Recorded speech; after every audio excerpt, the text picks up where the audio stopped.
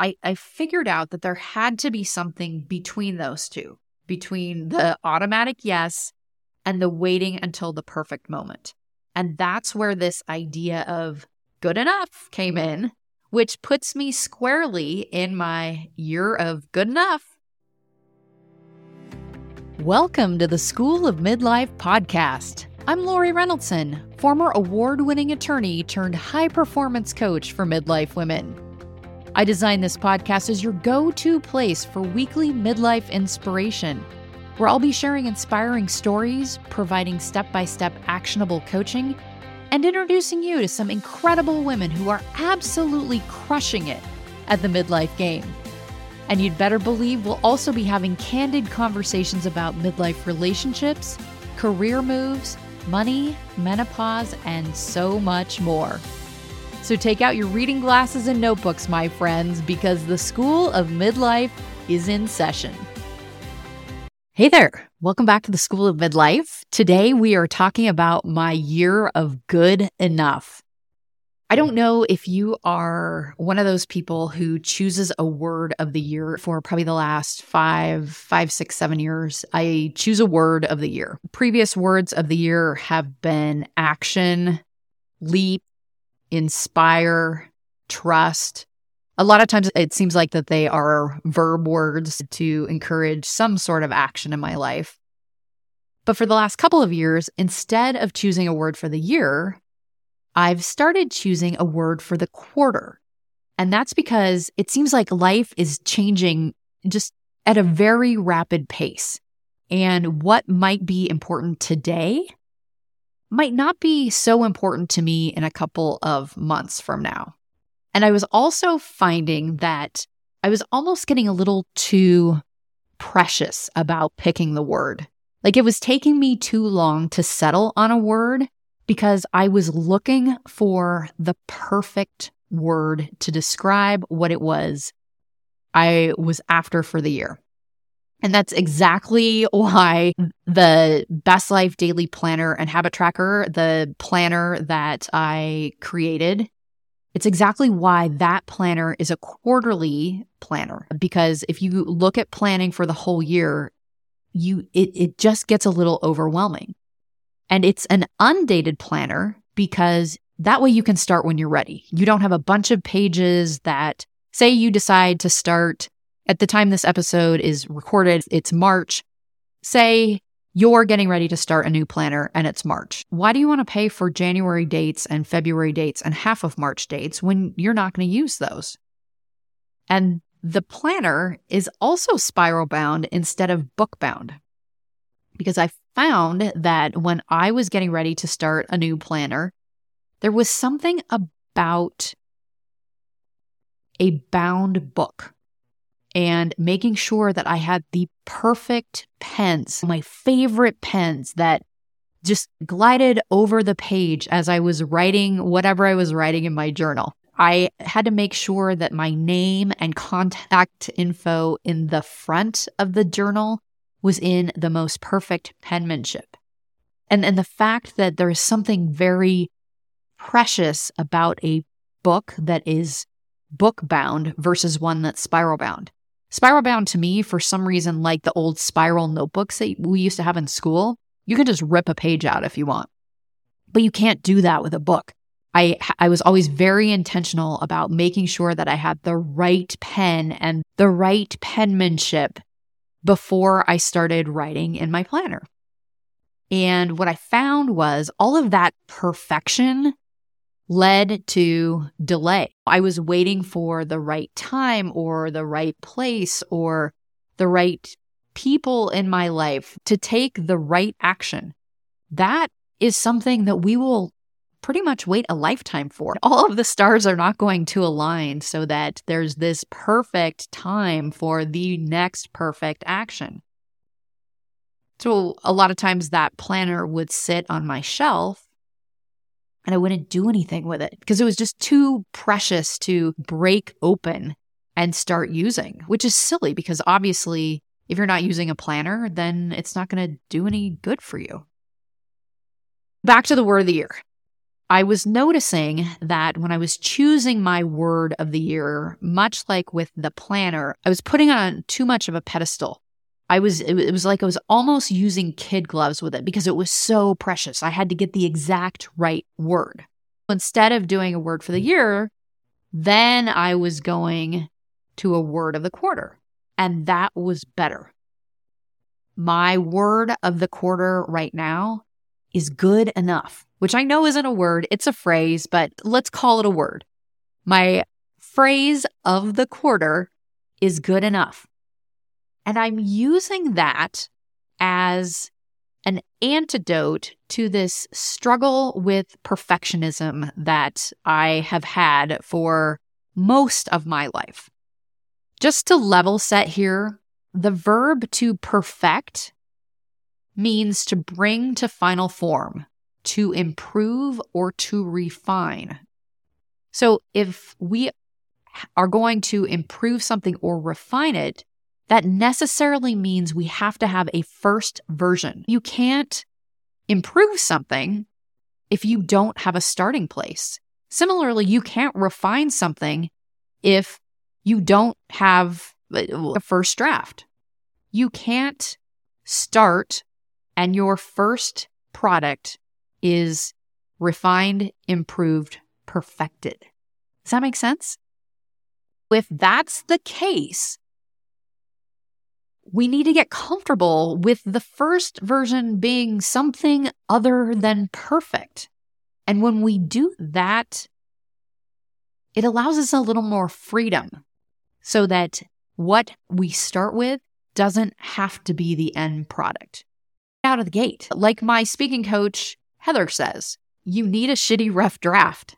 You have to have a starting point. You literally have to have something to improve or perfect. You need something to start with.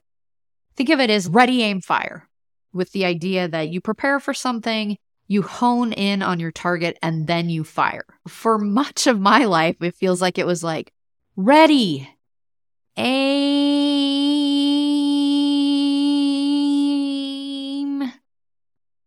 fire. I maybe never got to the fire because I was spending so much time on the aim part. I was so worried about getting it right out of the gate. At the time this episode is recording, we are squarely in the midst of March Madness. I love college basketball season. If sports analogies aren't your thing, I apologize, but go with me here. A lot of the perimeter shooters, they're the ones that maybe aren't the tallest on the basketball court. They typically have very good ball handling skills, but they shoot three-pointers. They're behind the arc. Even a perfect shot. So let's say it's at the perfect spot on the floor. They maybe dribble once or twice to get in their rhythm. They wait until they're undefended.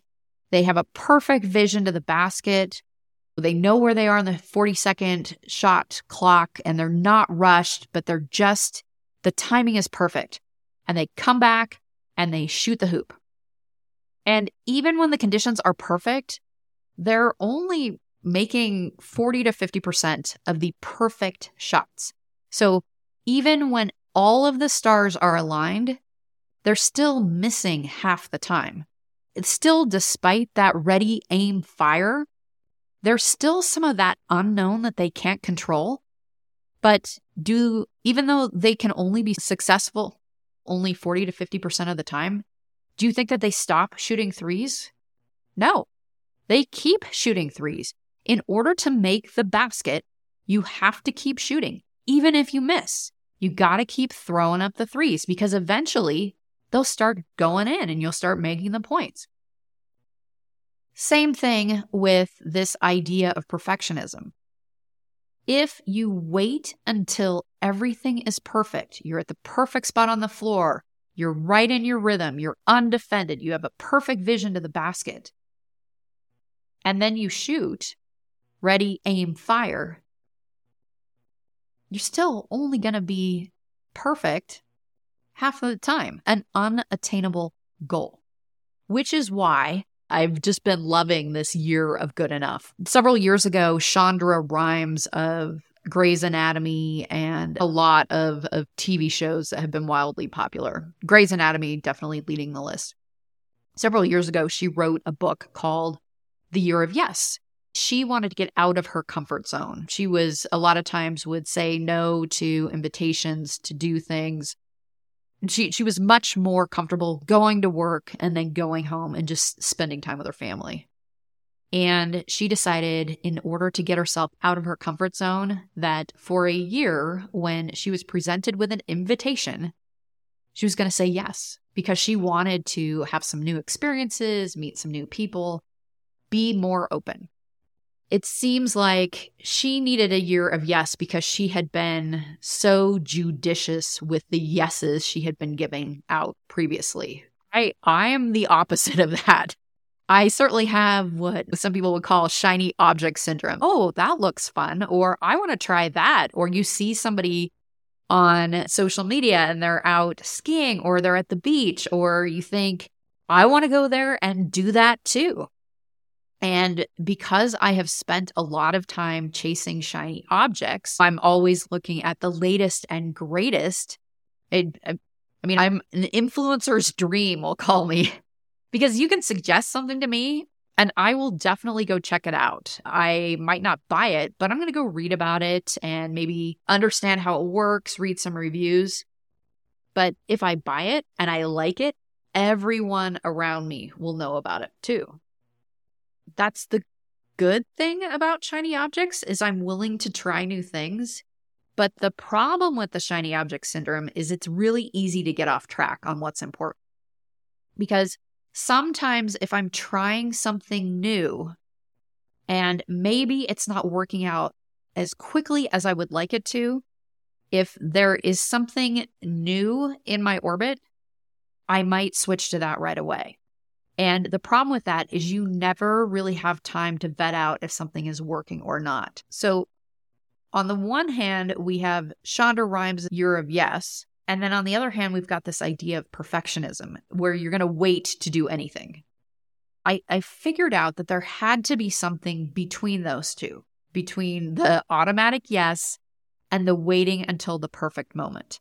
And that's where this idea of good enough came in, which puts me squarely in my year of good enough.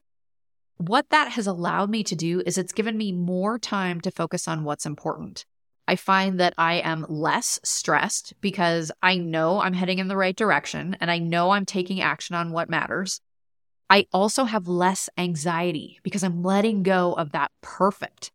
And because everything is a learning step, or it's getting me closer to where I want to be without the heaviness or the obligation of being perfect, I don't spend so much time in my head replaying the situation, ruminating on what I said. How could I have done this better? And the bonus of that is I'm even sleeping better. So for me, this idea of good enough, it has worked beautifully. If you want to think about it let's think about it on a bar graph. What we think consistency and good action looks like is every single day of the week, that bar graph would top out at 100%. Because we think that in order to take action, we have to take highest off the charts best action. When we look at a bar graph, again, all 7 days, Monday, Tuesday, Wednesday, Thursday, Friday, Saturday, Sunday, all of the action would be at 100%. But what that actually looks like in practice is it's going to be 100% one day, and then 30% the next day, 10% the following day, and then it might jump up to 90%. What the bar graph should look like is, in order to be consistent and to be taking the next right action, there has to be something more than 0 every day. The intensity of the action will fluctuate. Again, 100%, 30%, 10%, 40%, all along that spectrum. Because some days you're feeling it and other days you're not. But the beauty is in the consistency. If you do a little today, you can do some more tomorrow, some the day after that, and so on and so on. And what that is doing for you is it is keeping you consistent, moving you forward without having to wait until everything is perfect and the stars are lined up for you to take action. I don't know if you're familiar with Darren Hardy, but he wrote The Compound Effect. And this is 100% the compound effect in action. It's the discipline of taking daily action, no matter how small. And Greg McKeown, who wrote Essentialism, also addressed this in his book, focusing on what he calls the vital few. Focus on the vital few instead of the trivial many. So when we think about that, we're focusing on that very small group that is going to get us the most action, the closest to where we're trying to get. And in focusing on that, then we're drowning out all of the other excuses and shiny objects and all of the other things that are getting in our way. Both of those, Compound Effect and Essentialism, are great reads. I reread them every year. I will link to them in the show notes if you are interested in reading them yourself. What does good enough look like in your real life? I'll just give you a couple of examples of how this is showing up in my life right now. A meeting ran long last week, and I need to throw together dinner with whatever's in the pantry and the refrigerator. Is it a gourmet dinner that is perfectly plated? Nope. Is it nutritious? Does it taste good? Yes, it's good enough. When we are having company over, is the house perfectly clean and spotless? Is it spotless? No. But it's good enough. Hell, I mean, even this podcast, it's good enough. I'm learning a lot of new skills when it comes to sound mixing and editing and getting the right equipment. At the end of recording, am I saying everything I wanted to say in an episode? Probably not. But what I've figured out is that just gives me more to talk about in a future episode. Is the messaging perfect? No, but it's good enough. Today, I have a bit of a head cold. So I'm certain that the playback is going to sound a little more nasally than usual. Does that mean I should delete it and re-record when I'm not a little stuffed up? I could, and there certainly was a time in my life where 100% I would, but I'm not going to because it's good enough. It doesn't matter what the sound of my voice sounds like. It's all about what is the substance of the content. And even though I'm a little stuffed up today, I think it's good enough. Is the podcast perfectly produced? Nope. Is it a good start? Absolutely. Will it be better in the future? Will I get better over time? No question about that. But as far as waiting until I had all of the sound mixing and editing and the right equipment and all the apps and the message 100% dialed in, if I did that, I would probably be stuck in that ready, aim, fire mode again. And I don't want to live there because when you get stuck in that kind of planning paralysis mode, you don't take action. And when you don't take action, you just stay where you are, which for some people is fine.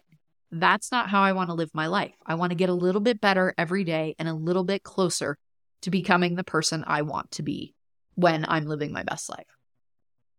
Other ways this might play out in your life is what I like to call striving for the C+ holidays. I think so many of us, when the holidays are right in front of us, we think we have to have the perfect picture on the holiday cards and get all the cookies baked and perfectly decorated. And all the lights on the house are perfectly hung. And go to the church service wearing the perfect tartan plaid outfit. The tree is perfectly decorated. The wrapping paper perfectly coordinates with the tree decorations.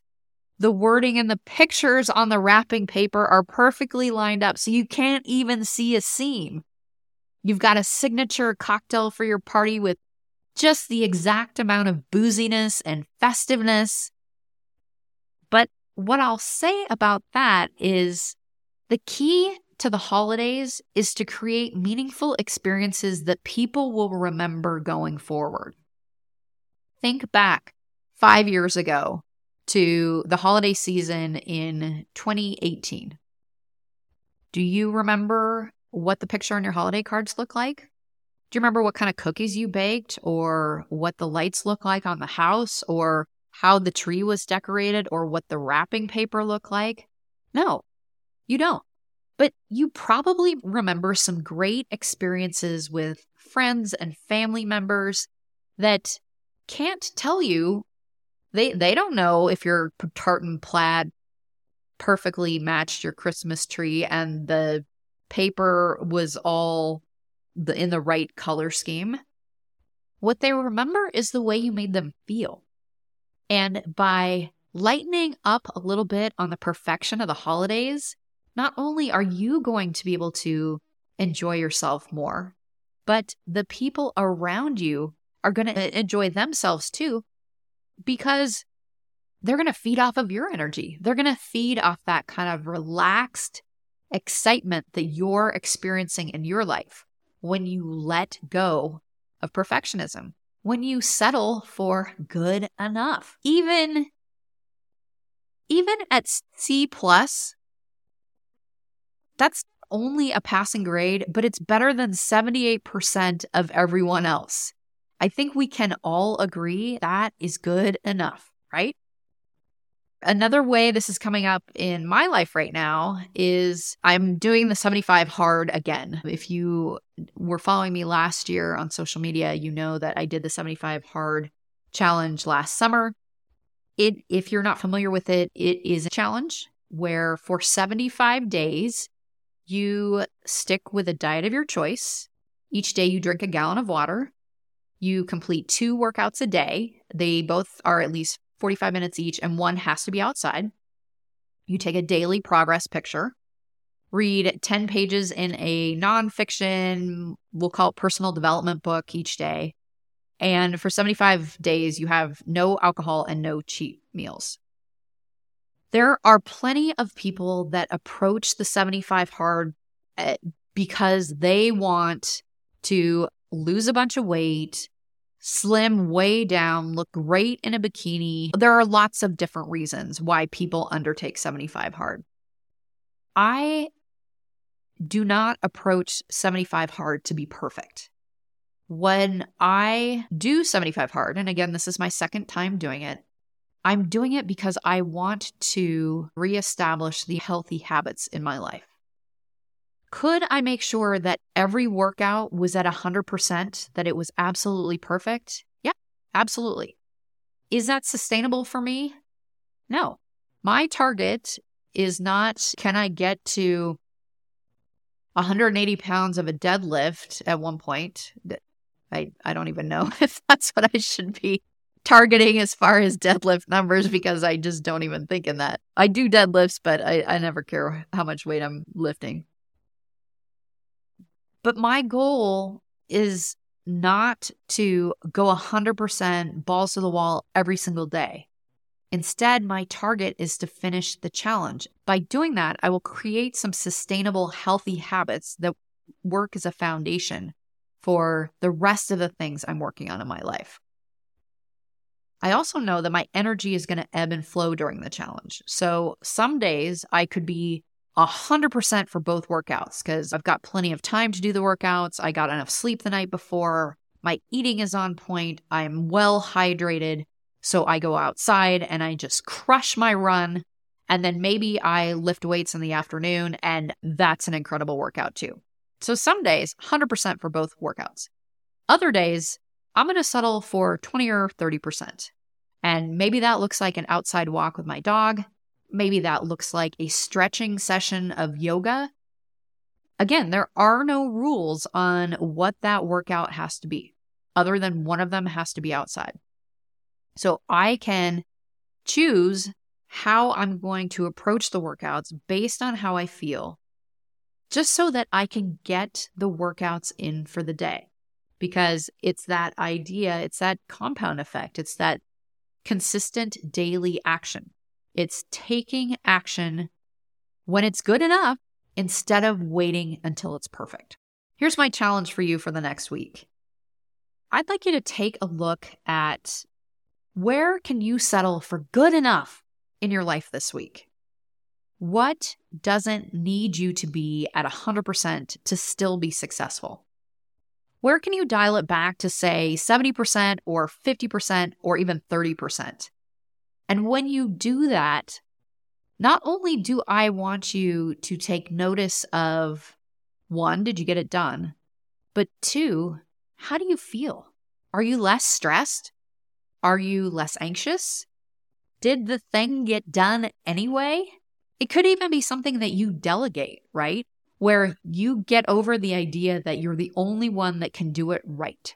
Hand it off to somebody and be grateful that they have taken it off your plate and they are doing it good enough. Just how can you infuse the idea of good enough in your life this week? And I would love to hear how that goes for you. In the meantime, make it a great week. In fact, don't make it a great week.